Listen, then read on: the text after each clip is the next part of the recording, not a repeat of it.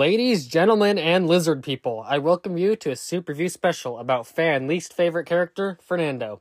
If you joined us for last episode, then you know that today we are planning on opening a time capsule from the billionaire philanthropist, inventor of the spoon, John Q. Spoon.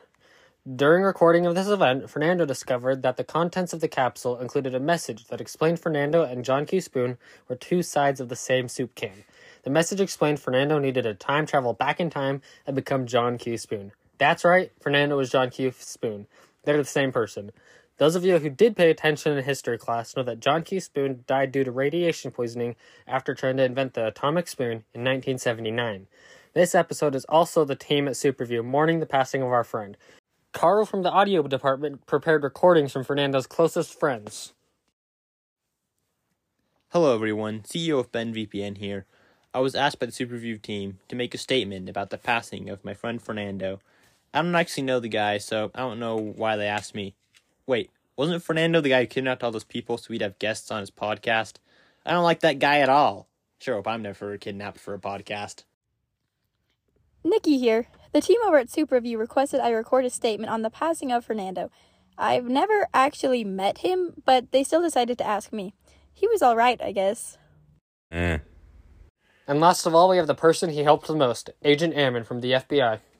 That man was a criminal mastermind who jaywalked in ways a sane man couldn't even comprehend.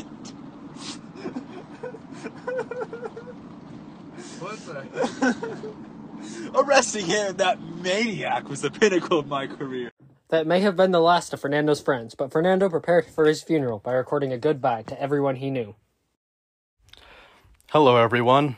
If you're listening to this, I've probably faked my death or the Supreme Court finally found me. For those of you who don't know, I may have stolen all of the mallets from the Supreme Court and, well, they're after me because I used them to make mashed potatoes. Funny, right? Anyway, I would like to say thank you to everyone for coming to my funeral. I know I should probably say something sincere, like a good goodbye, but I had this idea out of nowhere. Okay, are you ready? Is tea soup? No, think about it. It's heated up water with ingredients to make it taste good.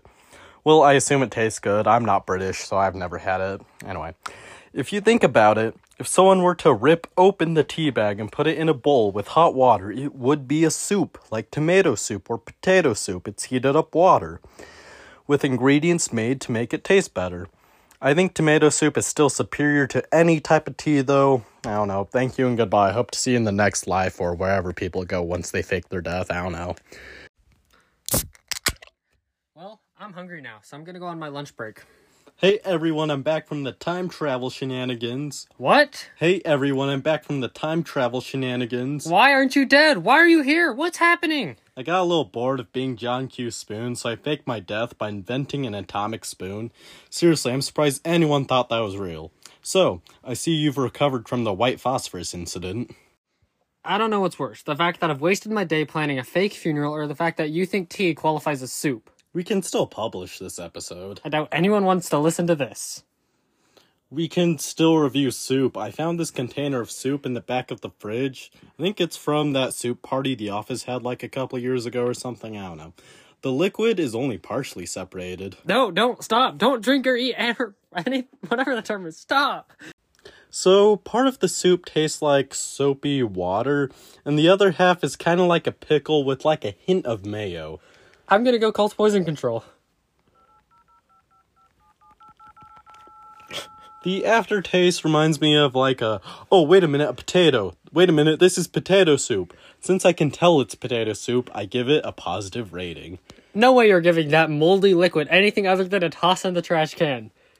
Sure, it doesn't taste as good as like tomato soup or like a beef stew or whatever. The soup does its job. It tastes like potato soup. It's soup. Its job is to not be toxic upon consumption. Wait, if you time traveled back, where were you last week? You know how there's been a writer strike happening? I decided to join and strike against the writing department. There are two issues with what you just said. The main one being the writer strike is over. I'm done with this. Here, just read the sponsor so I can go home. Wait, this episode was supposed to be a funeral for the viewers and you got a sponsor? I guess we are a business after all. This week's sponsor is gravity, because the only thing stopping you from spreading your wings and flying is gravity. But without gravity, you would float into the cosmic soup known as space. Show some appreciation. Give the ground a hug sometime.